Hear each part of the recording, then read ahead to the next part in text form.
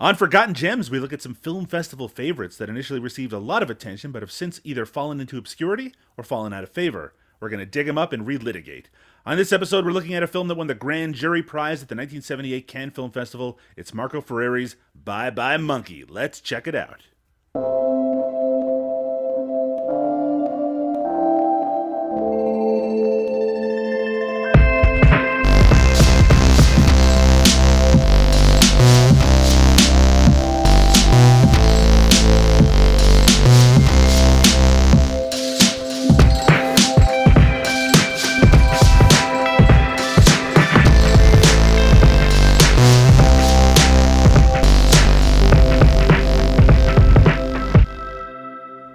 Welcome to Forgotten Gems, a chance to rediscover festival favorites. I'm Doug Tilley, and with me as always is the Golden Boy, Liam O'Donnell. How are you doing today, Liam? I don't know why it's Golden Boy and not Golden Child, a movie I was obsessed with when I was a kid. Well, it's because I think I was going through boxer nicknames to add to it. Yeah, that's good. Yeah, you're the Golden Boy, Liam. And honestly, wouldn't we all like to feel like a Golden Boy at this part of our lives? Sure, that sounds great. Uh-huh. How are you doing, Liam? I'm pretty good, Doug. It is what it is. For listeners are well aware, I live in the less north than you frozen wasteland that is the Chicago suburbs. Mm-hmm. But the freeze has broken, and it's gotten mildly pleasant here. I mean, to be fair, the negative temperatures we were enduring has completely destroyed my ability to judge weather. So now it's like around 50, and I think it's the tropics. But still, it is certainly better than it has been, and I love that. And that puts me in a happy mood. Now, granted, weather, whatever. But it's not that I want to talk about weather. It's that the effect on my psychology, Doug, is like, I don't feel like the world is going to end. I don't feel like there's no hope in the universe, I still feel personally like a failure, but the world is not as dark as it once was.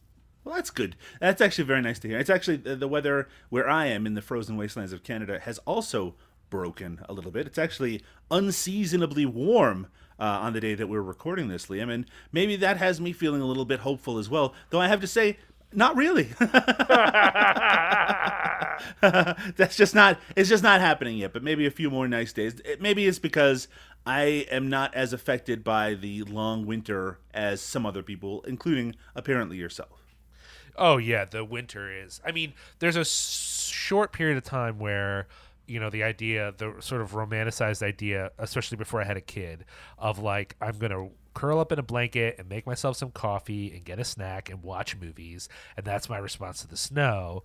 There's still some appeal to that, but that lasts for maybe like a week, and the weather here was horrid for 2 straight months. I've never experienced that much snow literally in my life. I don't think since the blizzard of 94, which they still make t-shirts about in the Philadelphia area, have I ever experienced snow like that. And that was just like, for this area, Doug, was just a little worse than normal. It wasn't like, oh my God, look what's happening. It was like, oh, it's a little snowier than it usually is. Like, they still make t-shirts, in Philly. So whatever. All I'm saying is, I don't want to bore people with weather talk. All I'm saying is, I'm just happy to be in a world with the sun again, where like I can just wear a jacket and not have to wear like, thermals or some shit.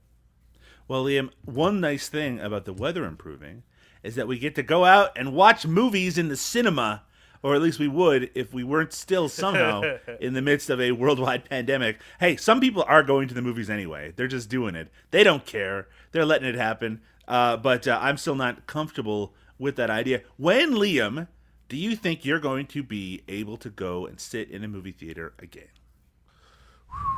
That's a good question, Doug. I think there are a lot of things I'll be more comfortable with once I'm vaccinated.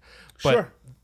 A movie theater is such a close space, and I just don't think – you would think that during this time, right, when we all weren't going, that movie theaters would have been pouring money into thinking about how they better filter the air in those rooms.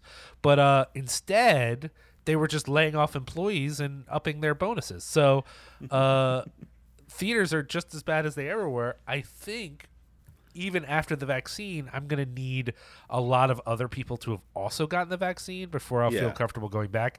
And even then, I might be one of those jerk-offs who just keeps wearing a mask forever. Like, you know what I mean? Like, I know for certain activities, like, I'm not stoked on exercising in a mask. I've done it, but I don't love it. But outside of physically strenuous activity, I don't mind wearing a mask. I don't quite get the mask backlash. It's kind of cool. They've been doing it in other parts of the world as a thing of courtesy for a while now. Yeah. And so, like, if I'm going to be in a closed space for a longer period of time, I'm most likely going to have a fucking mask on for a while. Even though you're really just protecting other people from you in that circumstance. Yeah. I mean, yeah, but also I don't know. What we know about this vaccine is that you should get it. What we don't know is if it's going to be long-term as effective against varieties of this virus. So, like, I'm all for getting it, but the idea that, like, once everyone gets it, we've moved on and we don't have to worry anymore is, like, not real. Like, you find that out over time. It takes a while to know this thing. And so, you know, I'm just not the kind of person that's like, things seem okay, I'm just going to go right back in. It's like, I'm a little too, being a type 1 diabetic, I'm just a little too open to death for me to risk it that hard. Listeners, if it seems like we're talking about weather and the pandemic rather than a movie at the moment, it might be because of the movie that we're going to be talking about today, which screened, Liam, at a time when people had no worry about going to the cinema in 1978 at the Cannes Film Festival, which ran from the 16th of May 1978 until the 30th of May 1978. Liam, what were you doing in 1978? I was not being born yet. But you were just a twinkle, right? You were a twinkle in your mother's eye. Sure, that sounds like a thing. Liam, 1978 Cannes Film Festival, the feature film jury was led by Alan J. Pakula, the director of All the President's Men, Klute, and The Parallax View. All I have to say is he was a terrific director, so of course he would only make terrific decisions, along with the rest of his jury, on what would become the top movies coming out of Cannes. That makes sense. I mean, there's a logic to that. Any other names jump out at you in this jury? I should say yes, but honestly, no. There's Liv Ullmann is on the list from Norway, and Harry Saltzman from the USA. There's, of course, a lot of critics and things like that, names that wouldn't necessarily jump out at us as opposed to strictly filmmakers, which is great because having the mix of critics and film writers and directors means that you're going to get home runs every single time. Every time. As I mentioned, on this episode, we're going to be talking about the Grand Jury Prize winning film Bye Bye Monkey, but it was not the only film that won the Grand Jury Prize that year. The other film was the movie The Shout by Jerzy Skolimowski. Have you ever seen that film, Liam? No, I've actually never heard of it. It's terrific. Tim Curry is in it, and John Hurt is in it, and it's about this basically this guy who has this magical ability to kill people with his shout, and he keeps talking about it throughout the movie. Very, very interesting concept. Very good movie. Kind of wish we watched that one since you had never heard of it before. Yep. I mean, if I remember correctly, we were balancing which one we wanted to watch, but for some reason we both thought a movie called Bye Bye Monkey with Gerard Depardieu sounded like a fun romp that would be a nice lighthearted switch from some of what we do on this show. And it turns out we were wrong. Well, I mean, you know what? Maybe we're making too much of it.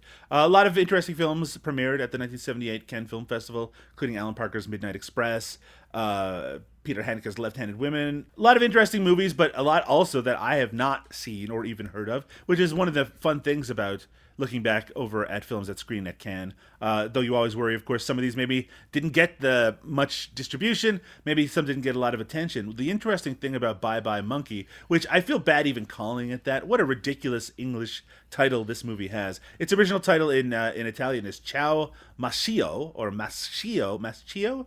Ciao Maschio, which I guess roughly translates to Goodbye to Manliness, which is a lot more accurate to the kind of themes that it's going for, as opposed to something as ridiculous as Bye Bye Monkey. But one of the notable things about this, we mentioned it already, Italian director Marco Ferreri, Gerard Depardieu in the lead, a mixture of all ethnicities in the cast itself, but this is an English language movie filmed in New York City.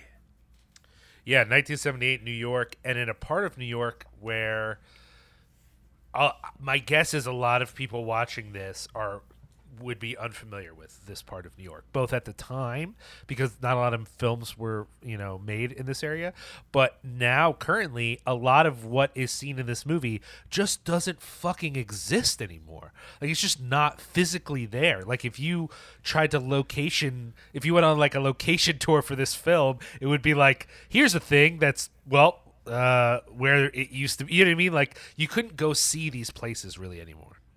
I do want to mention that this film won the Grand Jury Prize at Cannes over Hal Ashby's Coming Home.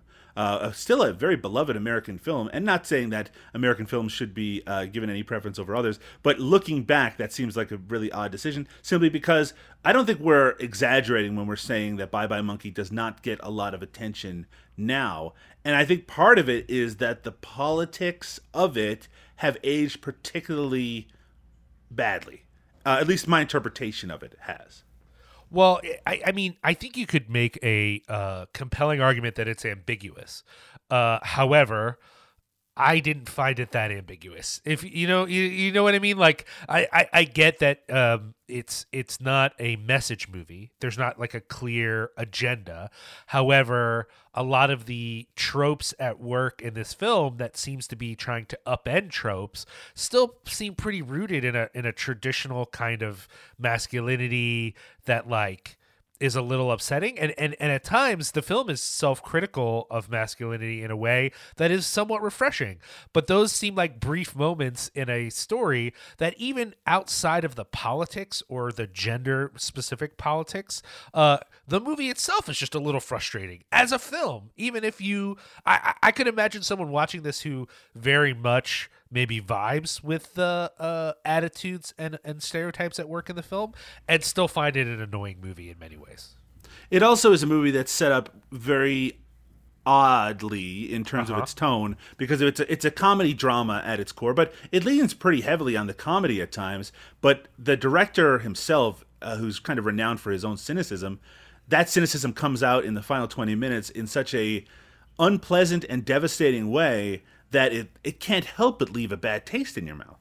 There are moments that you could refer to even as whimsical in the film, and those seem so out of place with the cruelty that occurs in the final third of the film that it's strange. It's like it almost feels in some ways like we're getting into it pretty deep and we haven't even transitioned to the thing, but let's just as a preamble say, at times this felt like a mean-spirited fairy tale to me. Yeah, absolutely. And I think that's something that we'll get across after our first break, which I guess let's take it right now. When we come back, we're going to talk about the very strange and very unique and very unpleasant Bye Bye Monkey. Are you the parents? Yeah, Surname? Lafayette. Sex of child? Male. You dress a little boy like a little girl? Well, my husband had his heart set on a little girl. You know, you really shouldn't do that.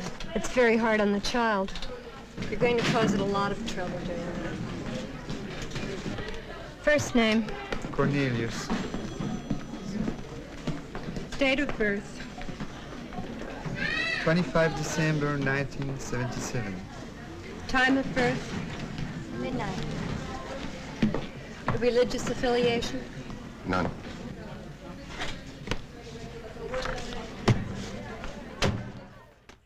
A man walking on the beach near New York City finds the corpse of King Kong. He also finds Kong's orphan son and takes it to a friend who lives in the city, and they decide to raise it. That is just a small piece of what is Bye Bye Monkey from the year 1978, directed by Marco Ferreri, considered one of the greatest European cinematic provocateurs of his time. I think the film that he is best known for, well, certainly for myself, is 1973's Le Grand Bouffe. He's also known for 1991's The House of Smiles and 1969's Dillinger is Dead. Has a very cynical view on humanity, which is on display in this film, certainly. It stars Gerard Depardieu as Gerard Lafayette. Again, it takes place in New York City. Gerard Depardieu speaks English in this film. James Coco is here. Marcello Mastroianni is here as well. And Geraldine Fitzgerald as the Mrs. Toland, who has a interesting moment later in the film. Some other semi-familiar faces, as well as including Stefania Cassini, who you might recognize from Dario Argento's Suspiria. So it has a very kind of international cast. I think the idea of it taking place in New York, and this might make you laugh, Liam, is that they thought that this movie would be a lot more marketable to English-speaking audiences by having it in New York with the actors speaking English. But in terms of the actual content, talk about the most unpalatable type movie to ever try to market to the U.S. But and it did not find an audience in the U.S., but it was critically acclaimed and beloved around the world. If you look up reviews of this film, you're going to find two kinds. One saying that it's an unbelievable masterpiece, and the other saying that it's a complete piece of shit. Those are usually, Liam, the most interesting kind of movies. I think we've already showed our hand a little bit. What did you think of Bye Bye Monkey? Whew. Whew. At best, it is a confusing amalgam of ideas centered around gender from a particular viewpoint that is not always clear. It is a ambiguous film, I think you could say, politically, but it's unclear if that ambiguity is intentional, that our director wants to problematize things, or if it's ambiguous because it's just a messy, not well executed film that it plays with all these themes of feminism and masculine performance and patriarchy and being connected to people, relationships. All these things are at play, but they're never explored too deeply. And in fact, some of the most interesting themes, it felt like to me, were side plots, were afterthoughts, were not central focuses of the film itself. Yeah. And it explores all of that by just the strangest, Lafayette, which, side note, I suspect that Lafayette is an intentional name choice, right? Yeah, absolutely. That this is this is another young Frenchman who's come to the U.S. to seek his fortune. He has two jobs. One, he works for Mr. Flaxman, played by James Coco, who runs this Roman, basically, wax museum. Yeah, he is the perfect example of what I would call what would eventually become your typical Trump voter, a man who is utterly a failure, and so focuses all of his designs onto history. You're talking about the identity. James Coco character. Yes, here. exactly. Yes. And so James Coco, he works for this man who has this imperial, patriarchal, Eurocentric idea of civilization itself. Right. He judges the world around him. He's obsessed with degenerates, even as he enjoys fellatio from his students. Yep, that's right. He is mentally and emotionally abusive of people around him, and he is utterly insecure, so much so that he is reenacting Julius Caesar at night when no one is in the museum. He is a caricature of manhood that I think we are meant to mock and ridicule, but I think also represents certain strains of manhood that go into the political realm. Like, I would say that he is a representation of fascism to a certain extent, whereas Marcello Mastroianni is, in a sense, an Italian anarchist. Granted, I don't know that he turns out too well either, so I don't know that there's a message there. And I want to specifically mention also Abigail Clayton, who you didn't get a chance to mention, a woman who was known before this for pornography, did some horror movies after this that people might recognize her from. And the strangest relationship really is between her and Depardieu, because it's like, at first she is participating in this feminist theater group attempting to rape him, an activity, by the way, they find unsatisfying because it isn't violent enough. So they feel like they don't really understand rape because they aren't violating him in a violent way, even though they have knocked him unconscious, and then slowly falls for him, I guess. I don't know. Even as he, is finds this young chimpanzee and is trying to raise this chimpanzee as his at this point, child. Liam, everything you're saying about this is absolutely correct, but it sounds insane as you're describing. And that's the issue, right? Is that there is a whimsy to this film. I guess this is what is I could complain about individual aspects of this film until it drives me crazy, but the overall thing here is this is a whimsical film. This is a fucking fairy tale of a film. This is a film where there's a giant stuffed monkey on a beach with a chimp in its hand, and we just go with it. And where these people get papers for the pet chimp like it's their child, and yet it has no sense of fun or joy or wonder. It is a brutally cynical movie that ends in death and fire. Yeah. And yeah. I get it. It's playing with themes, like younger audiences might watch this film and not realize like the fear of super rats in New York. That's a real thing. That's a contemporary piece of life. Now, granted, they didn't quite look like the guys from The Crazies like they do in this movie, but they were doing insane things to deal with rats in New York because they had what they were calling super rats. That's a real thing that happened. And there's other sort of historical things going on here. But on the other hand, it's not set in the real world. So if it's not set in the real world, why does everyone have to meet such awful ends based out of selfishness and greed? It's like not clear to me where this movie is going and why it goes there. I mean, it does feel like it's a very confused movie for most of the running time. It feels like it knows. It kind of has this general sense. Gerard Depardieu's character, Lafayette, he is going to have this child monkey that he is going to decide to raise basically as his son. And that means, and I do interpret this movie as saying that is not a good thing in the long run, that he is not going to be capable of caring for this child appropriately. I'm glad that you brought up Abigail Clayton. I think that she's a very important part of the plot. We find out near the end of the movie that she is pregnant, and Lafayette is the father, and his response to it is maybe not horror, but certainly he responds like he responds to a lot of things. He blows a whistle, but I mean, he basically runs away from it, and she's left in despair. So he obviously doesn't want fatherhood in a traditional sense, but he does want this monkey, which, I mean, we'll talk about it in just a few moments, what happens with the monkey. But do you interpret this movie as saying...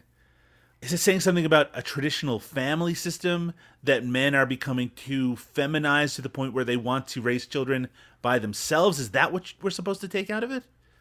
I didn't get the feeling that was too clear. It felt to me like the appeal of the monkey with her is that they then have a fake family. They have a pretend family. And the reality of the lifelong commitment of being an actual father is too much for him. But I also think about how it seems as if from the commentary on the film that the director intended this to upset obvious gender roles. So is he in some way commenting on women being unwilling at the time, in his view, to commit to a traditional family? So in a way, she, even though she pursues him initially for his body, she eventually falls for him. Like, in a sense, Doug, the arc of Abigail Clayton's character is the arc of a European man in a European sex comedy. I value this person purely for fucking. Over time, I become attached to them, and now I want them to fall in love with me and become my traditional life partner. And then the woman is like, well, that's actually not what I wanted. That is the plot of so many movies from the 70s. It's amazing. Only it's back to a male-female relationship on this thing. And so she, even though she did not value him in this way, wouldn't move in with him, wouldn't do all this stuff with him, she now is pregnant and is like, let's do this together, and he just can't, and this is reflected in other parts of the movie, right? Like he's continually protecting in this the ridiculous sense from women because women are not trustworthy, well, that's sort of like, I guess, supposed to be playing with the idea that men are not trustworthy and you have to protect women from men or some bullshit. But the thing is that the film is so inconsistent in any of its messaging that when that moment happened, I was like, I guess he's just not ready to be a dad. It's like the larger even though this whole thing has a satirical feel in its whimsy, it's not clear what exactly the message of the satire is supposed to be. Exactly. And the thing is, at first I thought I had a handle on it, right? Obviously, it's playing the feminist theater troupe for laughs. Yes. Right? They're supposed to be silly, not necessarily because they're feminists, though I do think that that's an aspect of that what it's playing with, but the fact that they're trying to be shocking and they're having trouble, right? They're having trouble with it. But then the fact that they decide to knock Lafayette over the head with a bottle until he's unconscious and then rape him, that's not played as like this serious moment. That's played for humor as well. And his response afterwards is anger and frustration, and then he tries to sexually assault one of them at the same time. And like, this is not played as some sort of long-term traumatic thing. I think at one point that Lafayette even says that he doesn't believe in rape, which is just, I mean, I don't know if we're supposed to take that as supposed to be a serious statement or not. It's a movie I worry that it's not that its message is as confused as we are confused by its message. But yeah, I know what you're saying. I don't know. It's unclear if we just can't hear the tune, if we don't get the references. You know what I mean? Like I've made the comment. But then before. again, they've said it in New York specifically, so this is supposed to speak to a U.S. audience. But is this a timing thing? You know what I mean? Like, is this an issue of the Cosby sweater, right? Like, we're getting very close, Doug. I mean, it's hard in our culture because we're obsessed with nostalgia, but Sure. if things move forward the way they should, we're getting very close to the fact that most people in culture won't know what a Cosby sweater is. It won't have Right. any meaning for them. In fact, you could wear the same sweater and people will start calling it the Biggie sweater because Notorious B.I.G. is more important to culture right now than Cosby. You know what I'm saying? Is that happening here? Is there notes being played that we don't recognize and therefore we're not connected to the film? Or is it that the film is playing those notes so poorly that even in 1978 we would have been like, I don't know what the fuck this is supposed to be, guys. I don't know why we're doing this. It kind of feels like someone went and saw the 70s King Kong movie and then had like a bunch of bad food afterwards and had this fever dream which just took elements of it and then just decided that's the movie, right? I mean, there's a very surreal tone to everything that's going on, but it mixes with things that are a lot more realistic. We should, just to give clarity, because we didn't actually say this during the show, a lot of where this film takes place is right by the World Trade Center. So when they find the giant animatronic monkey, you couldn't help but think about King Kong. At the time, you wouldn't have been able to think. Yes. Yeah. Now you probably, it's not as relevant, but at the time, now you're probably thinking about something else by seeing those Twin Towers in the background. Yeah, exactly. Or just seeing that beach. If you've been to New York, you're looking at this beach going, where the fuck is this beach? What's happening right now? So one other thing about Gerard Depardieu's character in this is that he's a very irritating person. Horrible. Not only is he irritating simply because of how he acts and how, I mean, I will say that when it comes to his relationship with the monkey, he does seem to be somewhat caring, but he also like knocks it around a bit in a way that is very unpleasant to look at. The monkey itself, by the way, is very cute, and he leaves it alone a lot. He leaves it alone. The monkey a lot. Yes, and that does not end up well, as we'll find out in a moment. But the other thing about this character, and it's the thing I'm going to take away from this movie if I ever think about it, is that he is constantly blowing a whistle, like a ref's whistle. He has it in his mouth, and when he gets, I don't know if it's confused or if he doesn't, because one of the other things about this character is that he's a man of few words, but he just loves to blow this fucking whistle, and he does it all throughout the movie. And Liam, why does he keep blowing this whistle? But this was the first suggestion to me, Doug, that there might be some sort of gender thing going on here. Sure. He's represented, even though he has all the brashness and shitty opinions that you associate with dickhead men, he also kind of operates as a shrinking violet.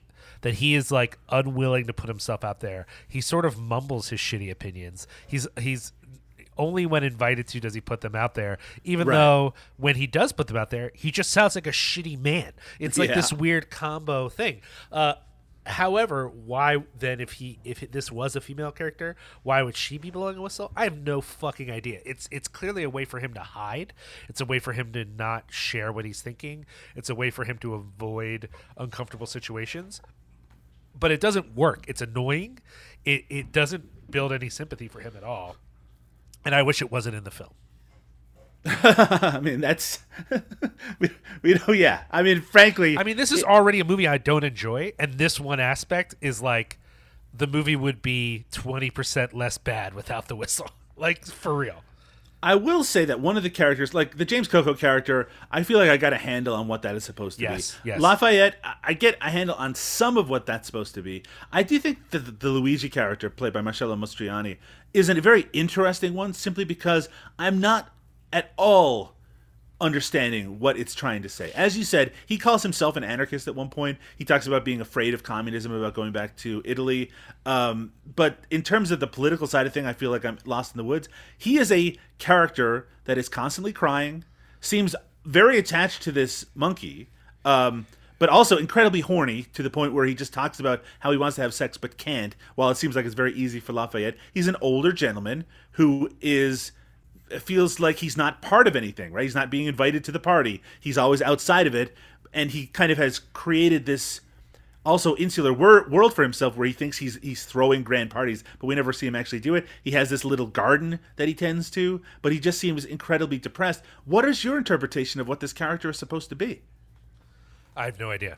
I mean, Yeah. my initial thought, right, was because of his pining and his whatever, that it was a stereotype of like an older woman, that like she was ignored by the society, that unlike older men who could find younger women to seduce, that she was not being taken care of, and that the younger people she did interact with would only want money. You know what I mean? Like there's that again, this feels like a character from an Italian movie that I'm describing, but the portrayal isn't consistent enough for that to make sense to me. Does that make sense? Like, Yeah. when he first shows up and starts doing this, I'm like, oh, okay, maybe this is supposed to be like this this kind of sad older woman stereotype, but it's being played by a man. And then over time, I'm like, or not. I don't know what the fuck is going on. You know what I mean? Like, but that's how I felt about a lot of the film, Doug, is that when I would start to understand, like, maybe this is going on, it would be sort of torn apart. You know what I mean? And so I don't know. I don't know what to make of it. Like a lot of things I don't know what to make of in this movie. That again, and I want to be clear with people listening, and if you've listened to this show regularly, you should know this. The movie doesn't have to be clear to be compelling. And I guess that's part of what's going on here, is it's unclear, and I didn't find it compelling, and that's where my frustration is kind of coming from. One of the things the movie does at the very end, and we'll spoil a little bit of it now. In fact, we'll probably go into some pretty heavy spoilers, which is that the Luigi character commits suicide. He hangs himself in his garden. I don't know what it was that pushed him over the edge. It seemed like it happens basically, he helps the monkey get its papers and become a legitimate citizen, and then he leaves everything he owns to Lafayette. Well, actually, he leaves it to the son, the Lafayette's kid, the monkey. And then he hangs himself in his garden. I guess he feels like a man. Yes, please. It was when Lafayette slept with the older woman. So, was okay. the end.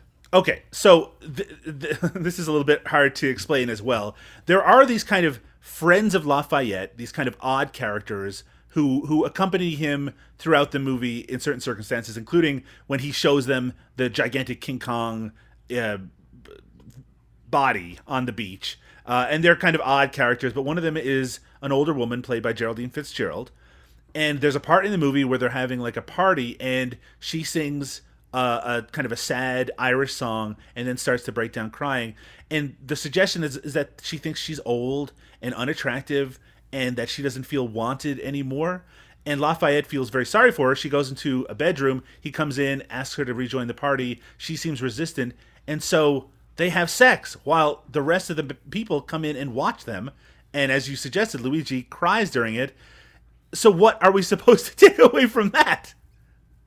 That he wished he would be the one. Afterwards, he does mention that he really wants to have sex, but I don't think there's a suggestion that he wants her specifically. It's just that it kind of reinforces his impotence, something like that. Oh, I think it is. I think it's that he's thinking of her as the only person his age. You know what I mean? And so Right. Seeing that, it's like, not only can I not get any of these younger women to love me who just take my money, but I can't even connect with this woman who's my age. And I think it's just the final straw, and he just gives up on life. Why? Well, maybe is it like the world is for the young, something like that, maybe. I don't 'Cause fucking know, let's make it very clear. Gerard Depardieu, 28 in this movie. Geraldine Fitzgerald was 64. I mean, that you do not see those kind of sex scenes in movies very often with a woman that much old. I mean, you don't see those sex scenes really in anything outside of very specific pornography. That with those kind of age differences. Yeah, I don't.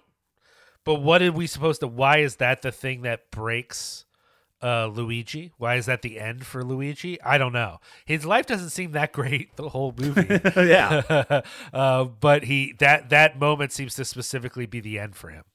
Okay, I want to talk a little bit about the performances in this because it's one of the few things that are solid enough that you can talk about it concretely.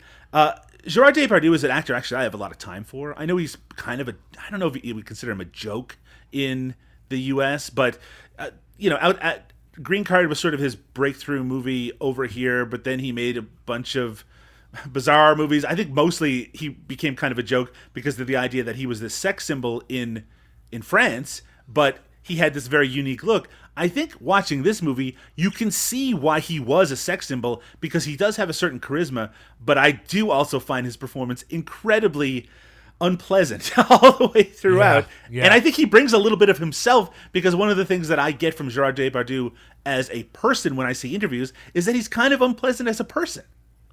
Yeah, I mean, I found him very frustrating the entire film.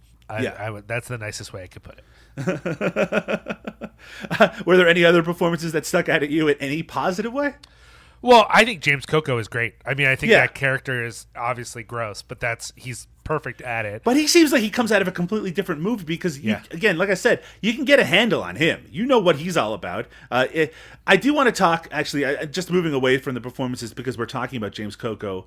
What is your interpretation of the part of the movie where a gentleman approaches James Coco about his museum and asks him to, over time, change the faces of these characters to represent political figures? JFK, Richard Nixon, maybe not all political. I think at the end, one of them looks almost exactly like Elizabeth Taylor as well. But like he wants them to change these faces and to be recognizable.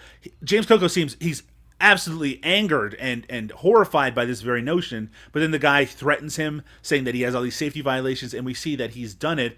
Is it meant to represent in some way commerce over art or inserting politics where it doesn't belong? What was your takeaway from this? Simply that it was like his whole vibe is that he's so imperious and he judges all around him and he would never compromise and whatever. Yes. And of course he will compromise, like anyone compromises, because he is not important. His little kingdom he rules over doesn't matter. It's ridiculous as a concept even. And so he'll do whatever he has to do. I mean, it's even weirder for us as a modern audience because there's no way that building that they are setting this thing in even exists anymore, like in that part of the city. So he's just a leftover who hasn't quite realized that the time is up for him, is sort of how I thought about it. I mean, maybe that is one of the wider themes of this movie. People being left behind by the passage of time, right? You see it in... Oh, yeah. But that isn't the core of the movie. The core is still Gerard Depardieu and this monkey. So let's talk about what happens with the monkey. It's such a bummer, man. And I knew it was going to happen, so I just was waiting for it, which made it even more unpleasant. At one point, Gerard Depardieu, he goes out with Abigail Clayton. When he comes home, he calls for the monkey. It doesn't come to it. Always, all throughout the movie, anytime he's there, basically the monkey is running towards him, climbing up him, and nestling in his arm. He's not there, and he looks to the back of his apartment, and the monkey has been eaten by rats. And this specifically Chekhov's rats. Yes. And it is a horrible thing. It is kind of ridiculous looking, but it is horrible. He runs off. He goes to the Wax Museum where he confronts James Coco, who is, as you said, he's basically performing as Caesar within these dummies. Mark Antony. Mark Antony, that's right. Along with Caesar. And he's within these dummies that have been altered. You can see the Richard Nixon one in the background. It seems that he wishes for death at this point, which Lafayette he starts to choke him for a second, but when he isn't able to finish the job, James Coco throws himself into the faulty electronics, committing suicide and setting the whole place ablaze. Gerard Depardieu, it's hard to tell if he actually tries to escape. He certainly doesn't seem to try very hard. He burns up with the building, and the final thing we see is Abigail Clayton's character, Angelica, who has now given birth, her naked with her child on the beach while the child runs around in the surf. What are we supposed to take away from that, Liam? I have no idea. I mean, okay. The idea that James Coco is this fragile, hollow man, part of a death cult, who like clearly has no value to the world and is just waiting for an excuse to die. All of that resonates. Sure. It's weird for the movie to culminate with that because it feels like everything about him feels like a subplot until it becomes the climax of the film. Yeah. Mm-hmm. And I get also the idea here that there seems to be some critique of Depardieu, like he's so obsessed with this monkey, and for Coco it's like, how could you be sad about this monkey? He's just a monkey, you know what I mean? And exactly. So there's some question about like maybe this is a defense of frivolity or a defense of whatever, but there also seems to be this idea that like, Abigail Clayton is better off. Angelica's better off without all of these men anyway. Absolutely. At the end, so let me make it very clear. That part at the end where she's nude on the beach with the child, it's a very serene visage, and it's meant to. I mean, I think we're supposed to take away that she is a much more happy person away from all of it, as you were just suggesting. So, what is that about? I don't know. And then even more so when every sort of commentary in this film that's positive is like, this really reverses gender roles. It's really a reversal of gender roles. And I'm like, so women would burn themselves up in the wax museum? I don't understand what's going on in this fucking movie. And again, it's a weird combination of like, I'm not sure I understand, and I'm not sure that I want to understand. Does that make sense? Yeah. I want to believe that I could resonate with all of the politics and cultural references going on in the film, that maybe it would have more meaning for me, but I don't know that the meaning would make it a better movie, but at least I'd be less confused. But what I left with was I wasn't very entertained. I didn't really like what was happening. It was very unpleasant. And when something is this unpleasant, it helps if you know why, like what the goal is, like what is being communicated, what's the narrative. And it ended, and I was unclear about what the film was trying to communicate, if it was trying to communicate anything at all. And let's make a couple of things clear as well, which is that we were thinking about it. We're trying to puzzle it out. It's not like we are not passive viewers when it comes to this thing, because we know we have to talk about it. So the fact that we don't understand it doesn't mean that there's nothing to understand here. It's that from the tools that we have available to us, a lot of this is incomprehensible. Maybe that's intentional, or maybe we're just not getting it. And I want to put it out there to listeners. Hey, if you've seen this movie, Bye Bye Monkey, if you have thoughts about it that you want to communicate to us, please go through Cinema Smorgasbord website at cinemasmorgasbord.com, or contact us via social media. We'll talk about it in just a moment. And let us know. Let us know what we might be missing. I did, after watching this movie, I went through a lot of reviews for it. They told me nothing. They told me absolutely nothing about the political climate that it might be referring to. All it either said was, this is a masterpiece, or this is total shit, and said nothing else. It's so weird. Yeah, it's so weird. That's all we're gonna leave you with on this conversation about this film. So Liam, I guess I'll ask: is this film Bye Bye Monkey from the year 1978, the Grand Jury Prize winner at Cannes, a forgotten gem? No. I mean, look, I guess 100% I will say, if you are a Depardieu stan, of which there are such people, as confusing as that might be, I think you should see this. I think this is an interesting part of his career. I've seen more Depardieu movies than I would like to admit, but I don't really particularly like him. It's just he was in a bunch of stuff, when I was younger that I saw.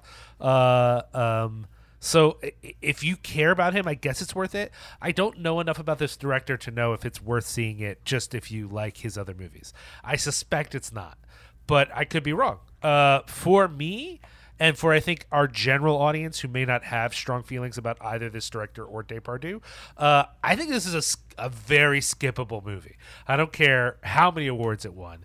It just doesn't resonate for me on any level. And it's not quite weird enough to be like a fun, weird watch. Where you're Right. like, That's it. "Oh." That's a good thing to mention. Where what we're saying makes it sound really kind of strange and weird, but it just skirts that edge. It's just like it just needed to go 10% more surreal, and then maybe you'd be like, "Oh, I'll just accept that I don't know what this is all about." But maybe I'll come back to it, but I will never come back to this movie. It's just such an unpleasant thing to watch. I'm just really, I mean, it's weird to say this, but I'm honestly surprised by how unpleasantly weird this movie is, because it feels like, with all the elements on the table just described, this should be a fucking fun thing, and it's just not. It's just not enjoyable for me. Well, that's our final thoughts on Bye Bye Monkey from 1978. Liam, what will we be watching on the next episode of Forgotten Gems? We're going to be watching 1998's Brazilian film Central Station that won the Golden Bear at the Berlin Film Fest. I don't know anything about this film. Like, it's literally one of our choices where it won an award, it got some attention, but I've never heard anyone talk about it ever. Have you, Doug? Are you at all familiar with this film? I have a vague memory of that time period simply because I was really getting into movies in the late 90s to the point where, like, foreign films would be something I'd be keeping an eye on. It wasn't nominated for Best Foreign Language Film at the Oscars. So it was a film that had a lot of heat around that time period. I believe it was on a number of, like, top 10 lists at the end of the year. That said, it hasn't made a lasting impression enough that I heard anyone mention it in a number of years. So I'm very, very curious about checking out Central Station. Well, if you're curious, you'll have to tune back in and hear our final word, which will be the determinative legacy of this film for all time. We're bringing it back. We're relitigating, Liam, just like we did with Bye Bye Monkey. Liam, if people want to check out some of our other work, maybe things that are not as confused as this particular episode, what's the best way for them to do so? Well, they can head over to cinemasmorgasbord.com for our archive of episodes and the variety of shows that we cover, whether that's our Carol Kane show, Jackie Chan, our show exploring genre film festivals from around the world, and our latest show diving into the works of Alejandro Jodorowsky.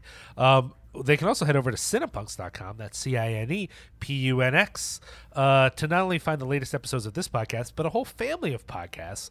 And, you know, while they're there, maybe check out the Patreon, maybe check out the merch, maybe check out some of the writing over there. Just a family of things over there at cinepunx.com. And, of course, both of these outlets are on social media. You can follow Cinepunx Facebook, Twitter, Instagram. It's just CINEPUNX. And, of course, Cinema Smorgasbord, the show, is on Twitter, Cinema Smorg, SMORG,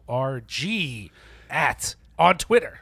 You can also follow both Liam and myself on Twitter. He is there at Liam Rules, which is RULZ. And you can follow me at Doug_Tilley, that's TILLEY. And because we haven't kind of promoted it for a while, Liam is also involved with Rough Cut Shirts, a shirt distribution company. What's going on with Rough Cut? Oh, yeah. So head on over to roughcutfanclub.com. Check out our latest drops as well as some of our older stuff. We should be updating, everything we do is pre-order, but we try to get extras so we can put them up on the shop. So we're adding some extras up in the next couple weeks.